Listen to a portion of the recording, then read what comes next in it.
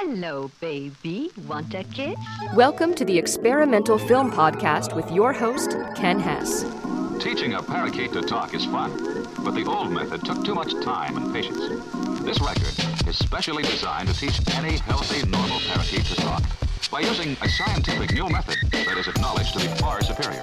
Because a carefully trained voice, specially chosen for excellence in clarity and diction, repeats over and over and over and over and over and over and over and over and over and over the same words, the same phrase, in a manner that most parakeets are most likely to imitate.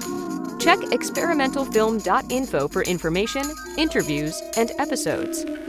For the next few seconds, this record will be silent. This podcast is dedicated exclusively to experimental film and its makers.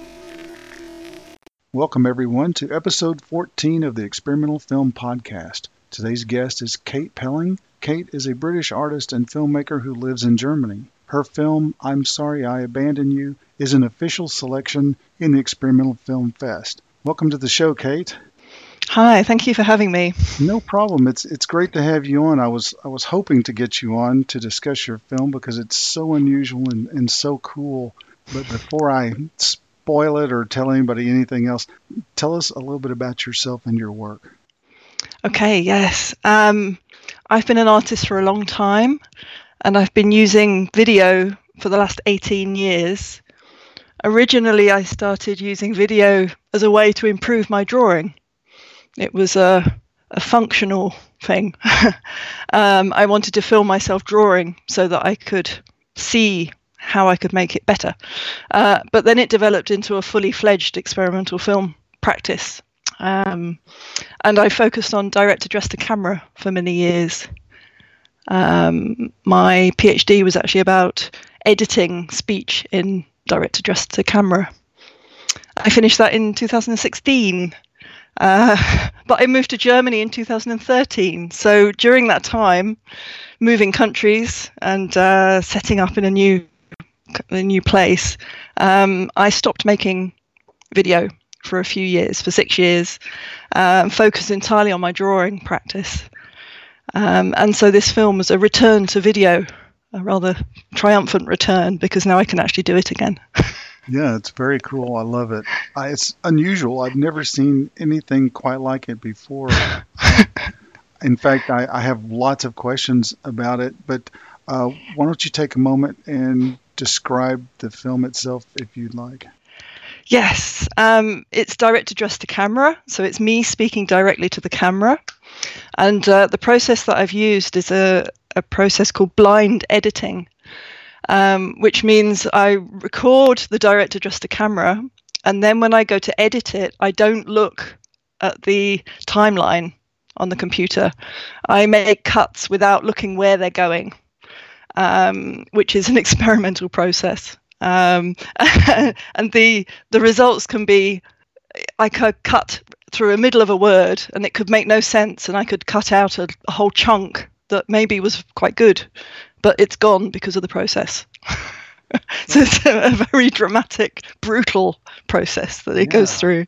I've never heard of that before. That's pretty cool. Yeah. It's actually based on it's transdisciplinary, which means I'm using a method from a drawing process. Blind drawing is actually a really common thing that people use in the drawing community, and it's very common, but it's very uncommon in video editing. Yeah, like I said, I've never seen anything like this, and it's so cool, and I was so intrigued by it. I watched it multiple times. Watched it again twice this morning.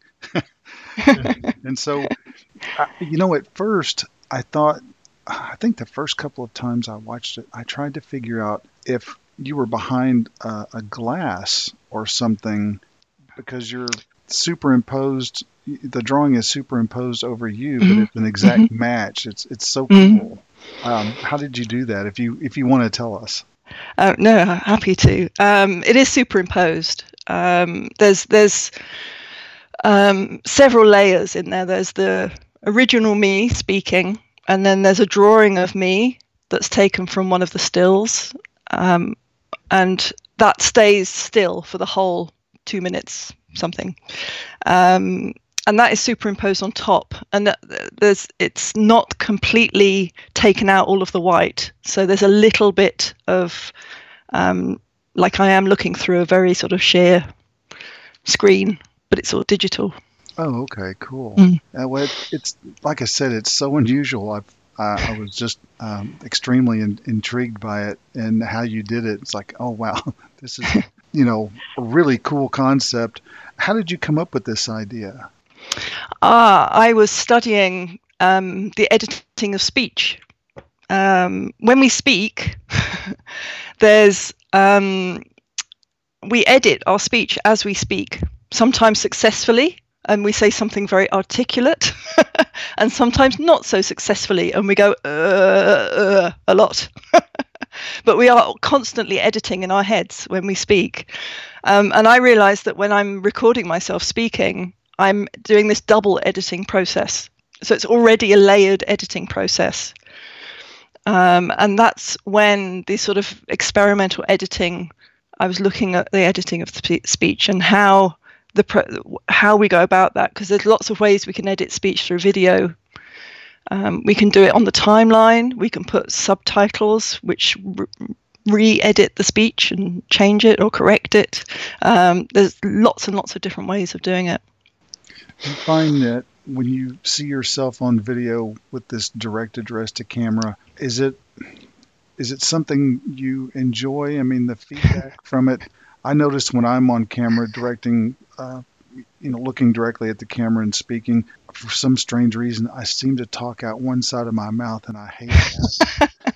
And I'm like, I can't believe I do that. I've never done that before in my life. Why do I do that? So it is enlightening, isn't it? Very, very, very, yes. And nobody likes the sound of their own voice, and that's a biological thing, because it vibrates when we speak, and when we listen to ourselves, it doesn't vibrate. Anyway, for the first 10 years I wore costume. I was a clown, and I was lots of different things because I couldn't bear to see myself. And I didn't want to. I didn't want to. It was also a bit boring to have always the same base footage to work with. So if I dressed up as a clown, or if I looked different every time, then it made it a little bit more interesting for me. And then I got other people in front of my camera, and that made it more interesting. Cutting up somebody else's speech is challenging.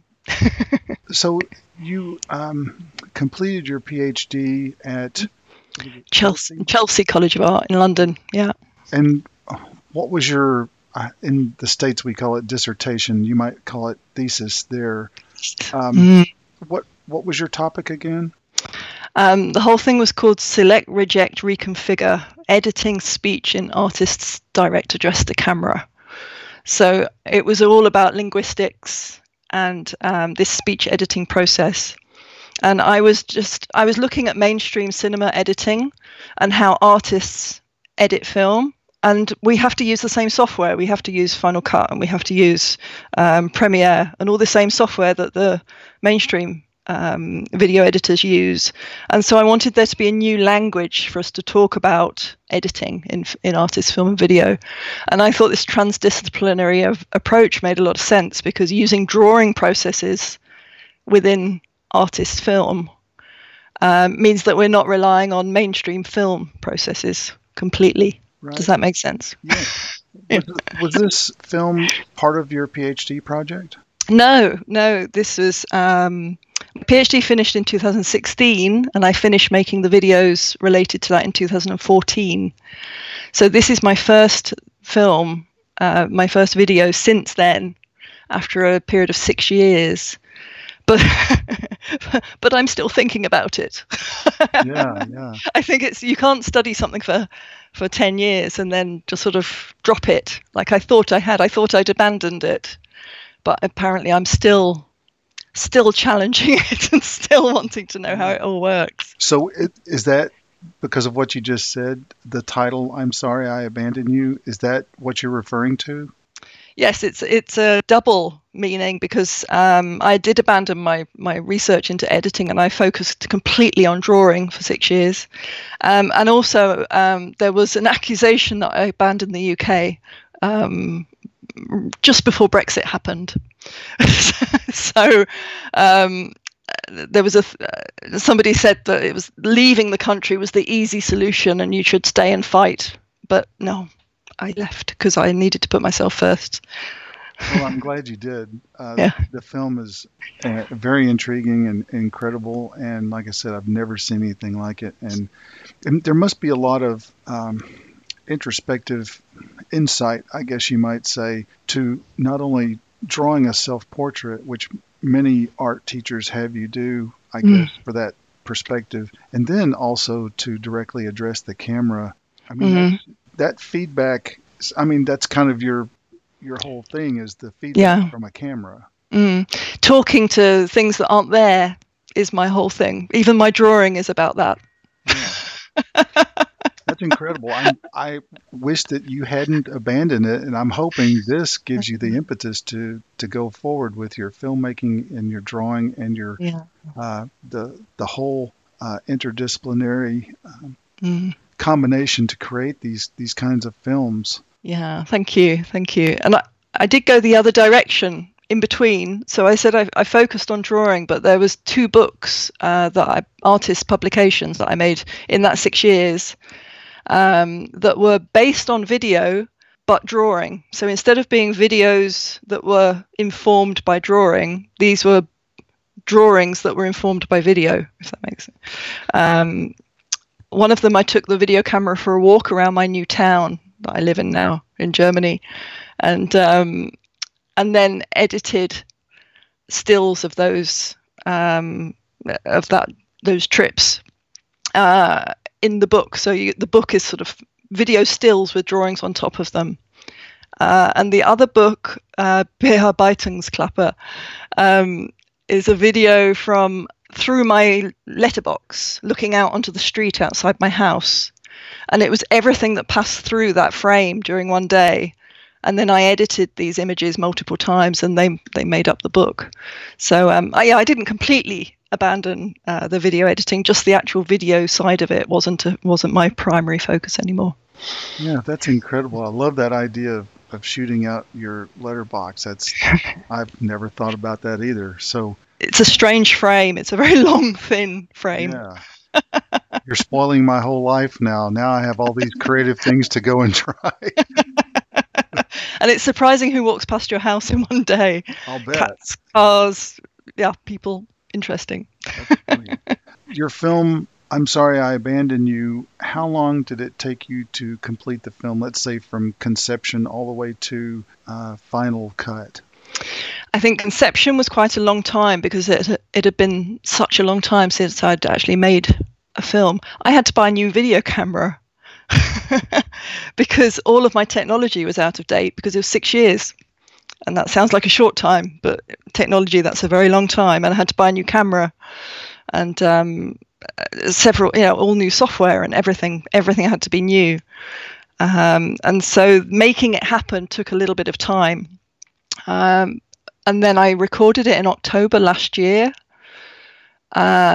And my process of recording is quite unusual as well. I don't plan in advance. I don't make storyboards. I don't do anything. I don't plan at all what I say. And I just set up the camera and I sit there and I talk for half an hour. And if I have something to say, then that's good. And if I don't, then it's tough. That's what I've got. Well, I really like that. Yeah, it's not exactly improvisation because that would make it performance. It's more just talking to the camera. And so there's no preparation involved in that at all, other than I have to think visually, what do I wear a t-shirt? What needs to be behind me? What's the clear background behind me? So that actually, the filming takes a very short time because of that. Setting up somewhere to film and then recording for half an hour. And then the editing took quite a long time because I kept changing my mind about particularly the drawings that would go over the top of it. Because the drawings were there to highlight the fact that there's a connection between the editing and it's this drawing process that is part of the editing. But they also created a kind of narrative because it was something visually happening in front of you, because there's not a lot happening otherwise. It's just me speaking. So that actually took quite a long time. Well, it's interesting because filmmakers, especially experimental filmmakers, all seem to have their own process. Some are very meticulous in creating storyboards and a storyline, and they know exactly where they want the edits to go, and it's not any of an organic process at all. It's strictly kind of by the book. But yours, like you said, you don't storyboard and so on. Yours is strictly organic. Yeah. It seems to work. Yeah. In times of mini DV tapes, I'm sure you remember those. Oh, yeah. Yeah. They were an hour long. The ones I bought, anyway, were an hour long.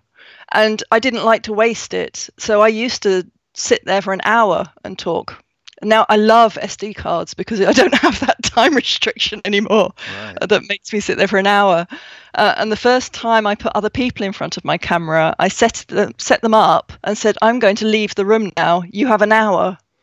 And it was torture, unfortunately. I didn't realize that I was putting my friends through this sort of torture. Because it's actually really quite painful sitting there and feeling that you have to say something and there's no response, nothing coming back. Right. Well, if you've ever seen any of Andy Warhol's experimental films, he has one where he's holding his pug, and he just stands there the whole time. He says nothing, so maybe he had that same block. Yes. Well, somebody said to me once about one of the films, they went, is that the film where you don't say anything for a very long time? And it's like, yes, that's the one. That's funny. Yeah. So how did your process begin in this sort of juxtapositioning of the drawings and, you speaking behind it? I mean, how did that develop? I mean, because that's a very unusual concept. It was really this very first moment of getting a video camera so I could improve my drawing. This really very first moment of this, if I can watch myself drawing, I will see what the problem is that I was having at the time. And then I watched the video, and the video is much more interesting than the drawings that I was making at the time. But the first 2 or 3 videos were just my arm, just drawing. I didn't want to be in the video at all. And then it became clear that if I wanted to make a video, I had to sit in front of it because there had to be something happening other than my hand moving. Yeah. And as soon as I sat in front, it just opened up this whole world of things that could have possibly happen. And it was my 2010 video, A Conversation with Myself, that really changed my whole practice. Because that was the first time I said, this is all about editing. This is all about how I'm framed, and it's all about how I cut it. And I can change what you hear of what I'm saying through the editing and present something else. So it's quite a difficult watch. It's about 7 or 8 minutes, but it's a career defining video for me. 2010, gosh, a long time ago now. Right, yeah. It doesn't seem that long ago, does it? I know my whole life I looked forward to the year 2000 because it was supposed to be, space travel and people floating in cars and things. But, Millennium Bug. Yeah, and then, really nothing happened, so yeah, kind of a disappointment. So 20 years in, we have video cameras that we use instead of 16 millimeter or 8 millimeter. Yeah. Which is much better, I think. I love digital. It finally caught up with my laziness. So I don't think I could sit and edit physical film. It's just too tedious for me. I don't have I think I have attention deficit disorder or something. I just can't do it. I can't focus that long on something. Yeah.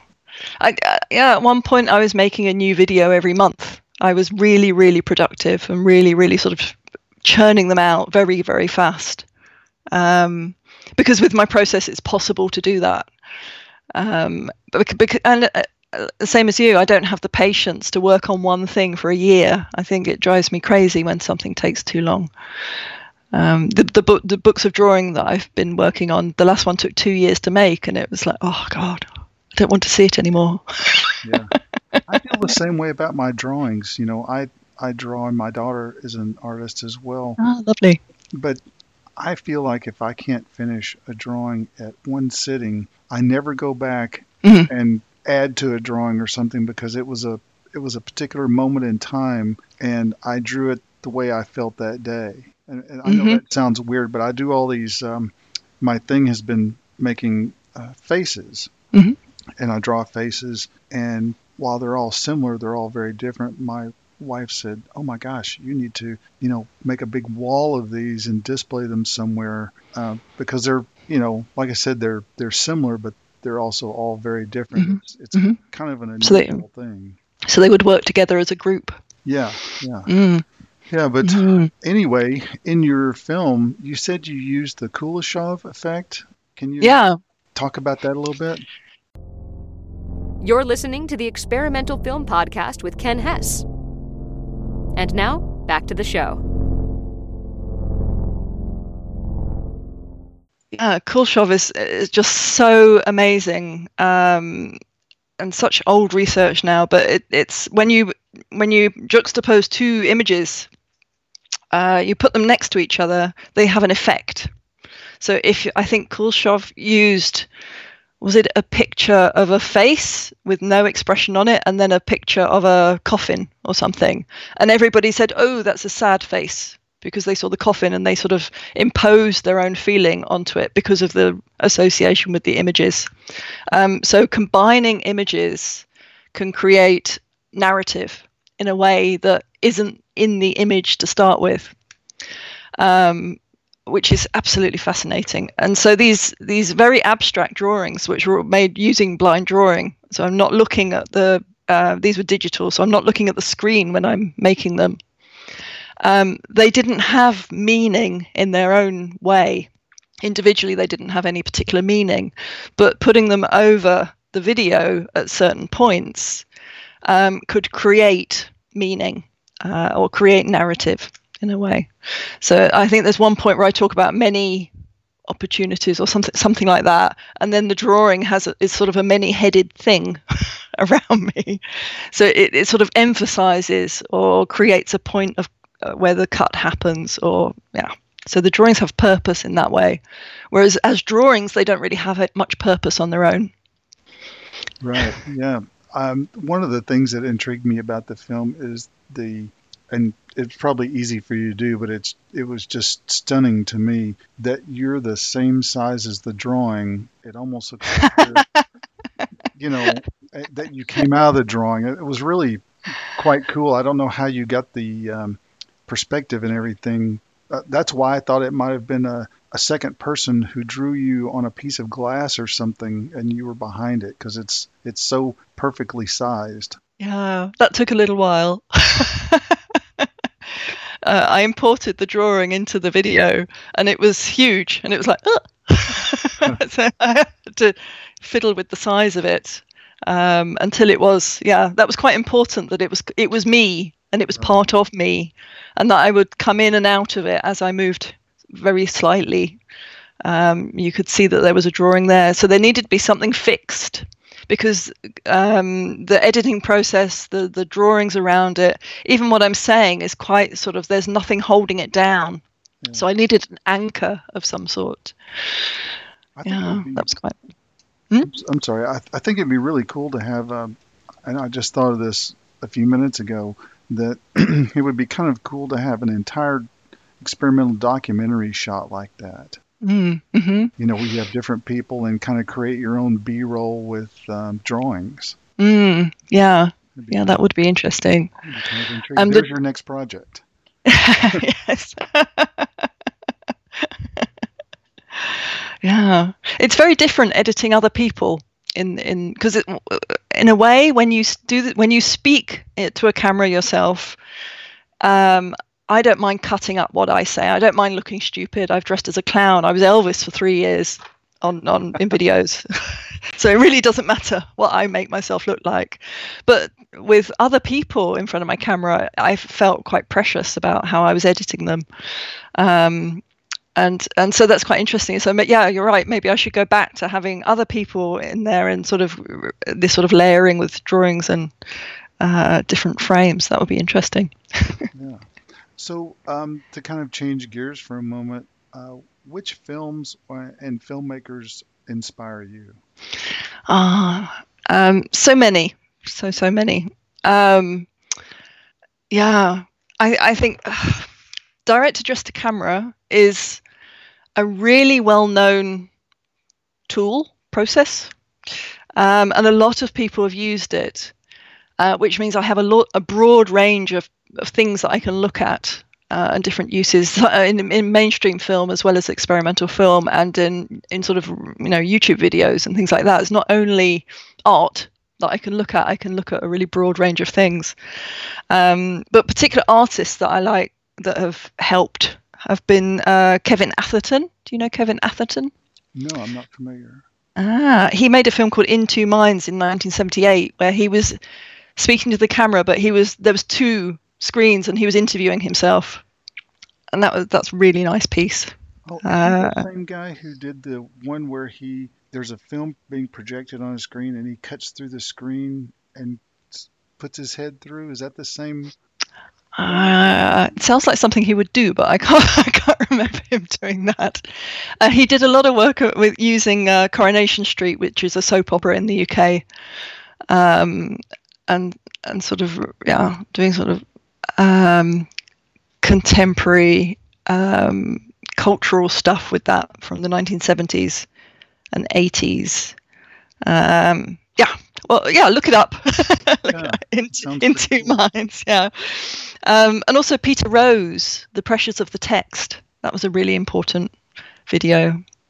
Really love Peter Rose and his whole sort of really intelligent film. It's really, really wonderful. The Pressures of the Text is 1983. And Colin Campbell as well, who was Canadian, I believe. Colin Campbell? Not sure. No. Yeah. And I've got a list here. I thought so. More contemporary ones are Roland Vegera. He did a film called This Is My Voice in 2010, which is wonderful. He has a stutter, and so he filmed himself saying the same thing many times, but of course it came out very different every time. I don't know whether the stutter was performed for the video or whether that's his natural stutter, but it worked as a piece of work very, very well. Very interesting. And also Joan Jonas and Takahiko Imura and Maya Deren and Nancy Holt and Richard Serra, Boomerang from 1974. That's a really interesting piece because she's listening to her words coming back to her, and it's messing with her editing in her head.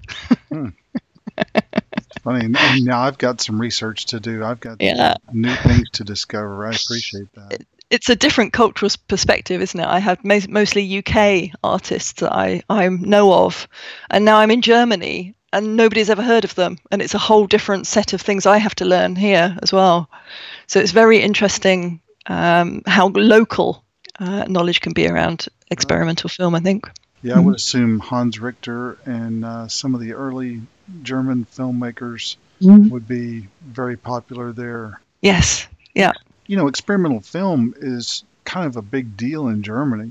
They were some of the earliest experimental filmmakers, and they've always sort of been on the edge of the avant-garde, you know. Mm-hmm.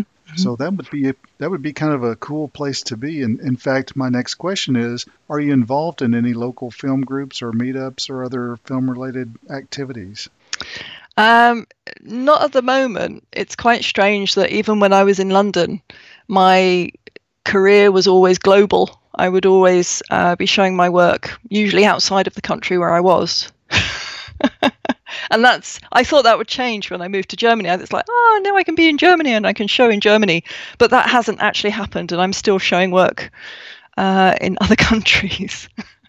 Well, what I've noticed about Germany, because I've actually submitted to some festivals there, they really love the offbeat, you know, anything sort of, I don't even know if I can explain it, but anything really unusual, really out there, they really appreciate that, and I seem to sort of have that aesthetic about my films.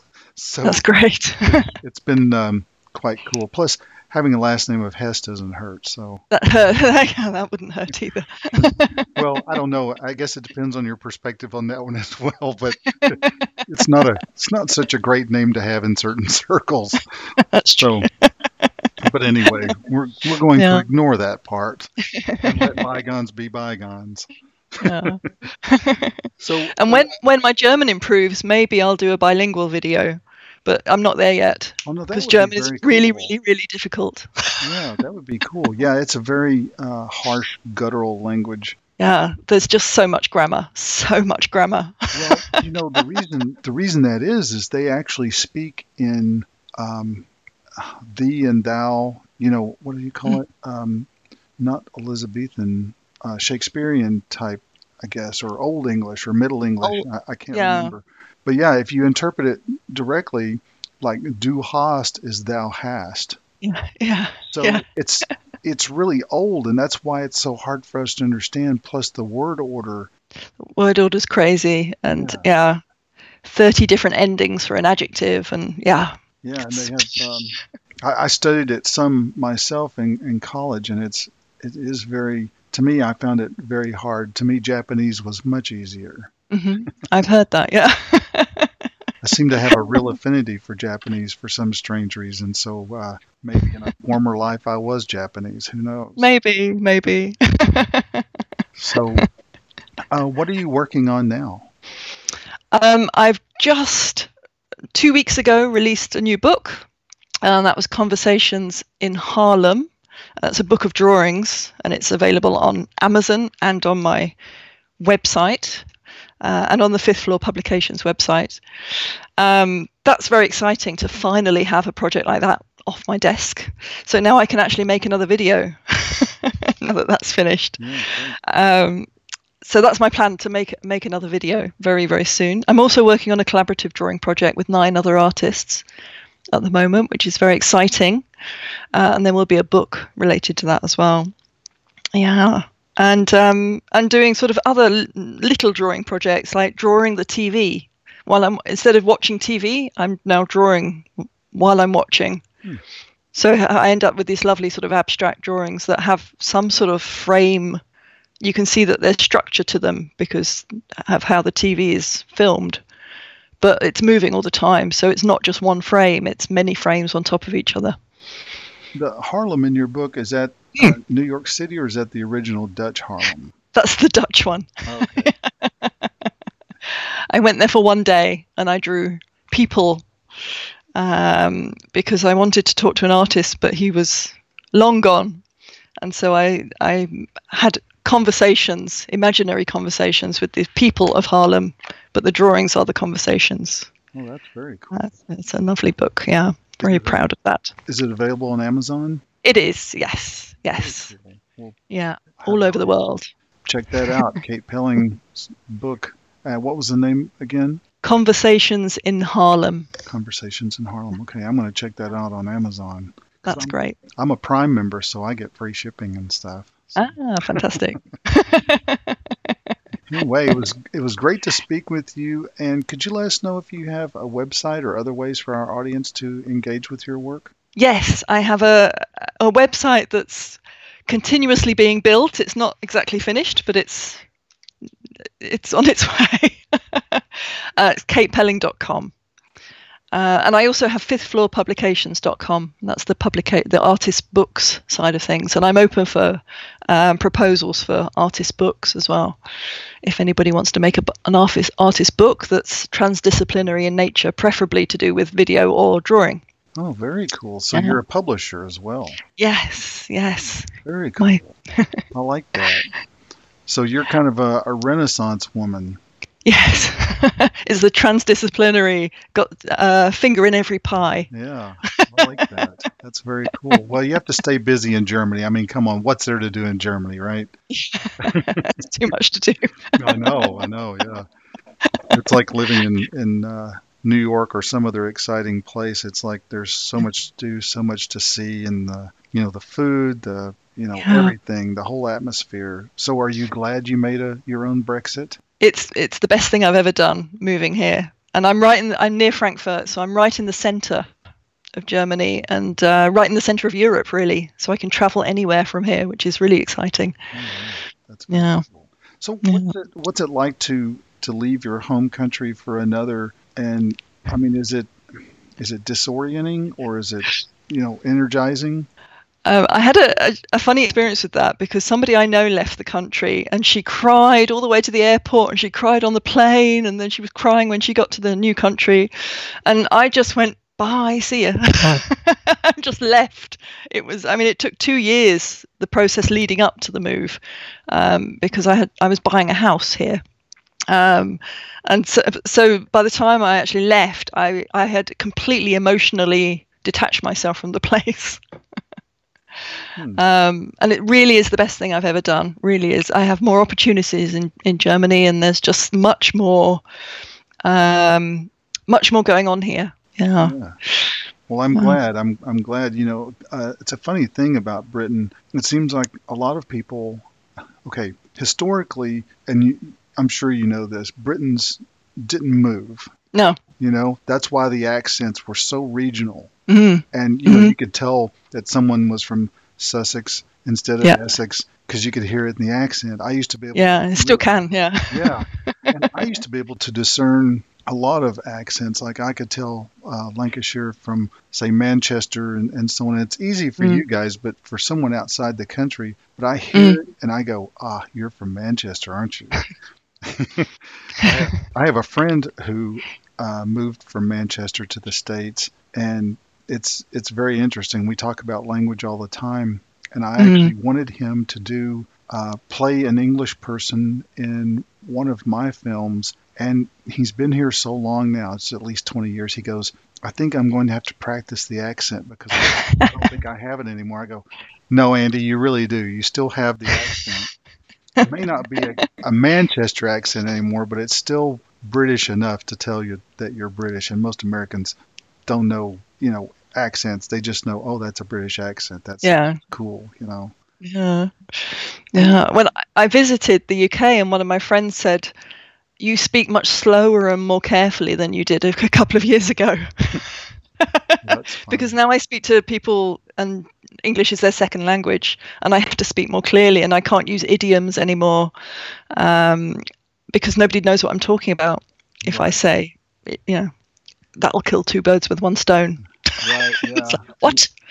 And Britain has a lot of idioms, as it turns out. Yes. I think it was Winston Churchill that called America and Britain two countries separated by a common language. I find language fascinating. That's why it's so cool to talk with you, because you're into language. Yeah. I find it. One of my favorite things about the American language, compared to British English, is the way you explain things in the word that you use. So instead of a bin, you would say waste paper basket.